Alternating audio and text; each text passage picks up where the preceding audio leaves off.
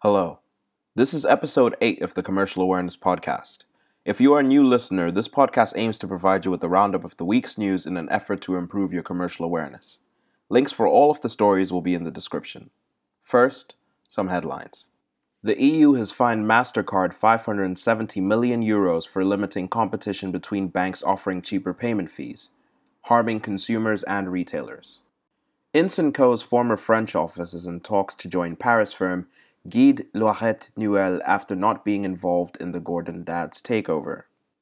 The National Grid has appointed Gowling WLG's head of energy, Derek Goodban, as a permanent general counsel after a 5-year search. In proposals announced by the Department for Business, Energy, and Industrial Strategy on Thursday, pregnant women and new parents returning to work will receive greater protection from redundancy under new government plans. After Carlos Ghosn's arrest and resignation, Renault have appointed a new chairman and chief executive. Skadden, Arps, Slate, Meagher, and Flom have agreed a $4.6 million settlement agreement with the U.S. Justice Department into whether the work it did with Paul Manafort for a Russia-aligned Ukrainian government violated lobbying laws. And finally, IAG, owner of British Airways, is selling its 3.9% stake in Norwegian Air, ending its takeover bid. As always, the links for these headlines will be in the description if you wish to read more about them. And now, 3 reads. The first read is of what could be labeled Airbus's warning, as Airbus chief executive Tom Enders has warned the UK over the repercussions of a no-deal Brexit. In a video message published on the 23rd of January, Tom Enders has said that Airbus could be, quote, forced to redirect future investments, end quote, if the UK left the EU without a trade deal. As Airbus is one of Britain's largest manufacturers and employs over 14,000 people at 25 sites in the country, this cannot be taken lightly. Enders went on to say, quote, please don't listen to the Brexiteers' madness which asserts that because we have huge plants here, we will not move and we will always be here. They are wrong, end quote.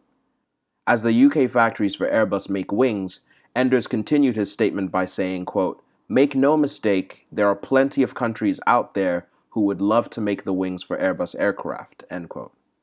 Though previous episodes of the podcast have mentioned Ford and Jaguar Land Rover sharing similar sentiments, this is at least my first encounter with the warning so public and candid by a large employer and manufacturer for the UK about the pitfalls of a no-deal Brexit. Airbus's warning comes days before Tuesday's vote in Parliament on a Brexit Plan B, and with the March 29 deadline approaching, it will be important to follow up on stories like this. The link for Tom Enders' full video message will be in the description. Credit for this story goes to Sylvia Pfeiffer, Peter Campbell, Delphine Strauss, and the Airbus YouTube channel. The second read concerns the Barclays Fraud. This has been labeled, quote, the first jury trial in the world of a major bank's chief executive over events during the financial crisis, end quote.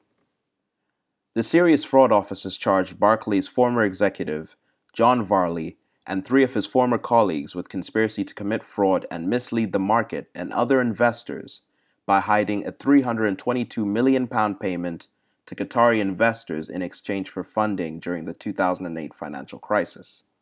The prosecution in Suffolk Crown Court detailed the pressure banks were under during the 2008 financial crisis, and in a bid to shore up capital, Barclays agreed a deal to receive more than £4 billion from Qatari investors in exchange for Barclays investing in Qatar National Bank and providing the Qatari investors with a 3.75% commission fee, while other investors from China, Singapore, and Japan were only being paid 1.5%.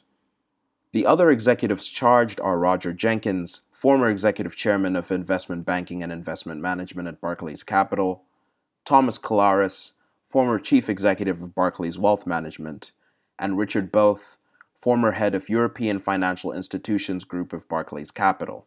This entire operation has been labeled Project Heron, and correspondence between the execs involved nicknaming the Qatari investors, quote, Quail, end quote, and the jury at Suffolk even read a message Varley sent to his chairman 3 weeks before the capital call that the, quote, Quail is bagged, end quote, to confirm the deal.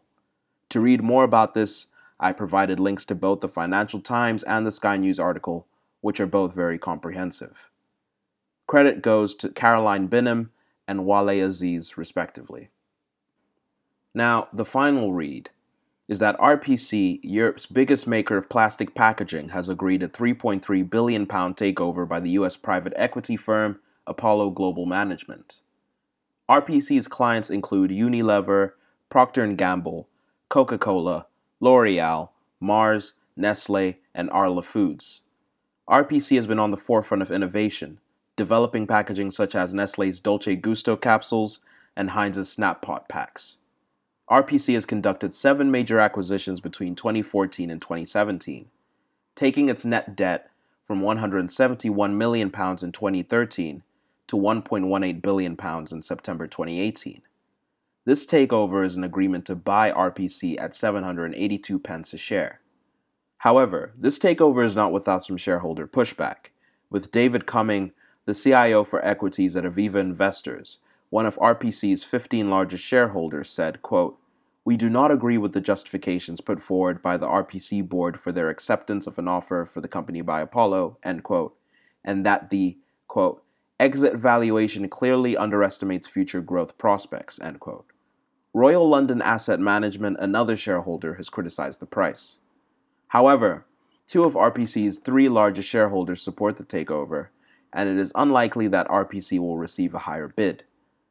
I must concede, this story alone will not be largely significant for everyone, but it indicates a trend of takeover approaches by international investors for London-listed companies as a result of the low value of the pound and depressed stock market valuations of UK companies. Credit for this story goes to Ian King. And thus concludes episode 8 of the Commercial Awareness Podcast. As always, the links for all stories will be in the description. Thank you for listening. Please rate, share, and subscribe.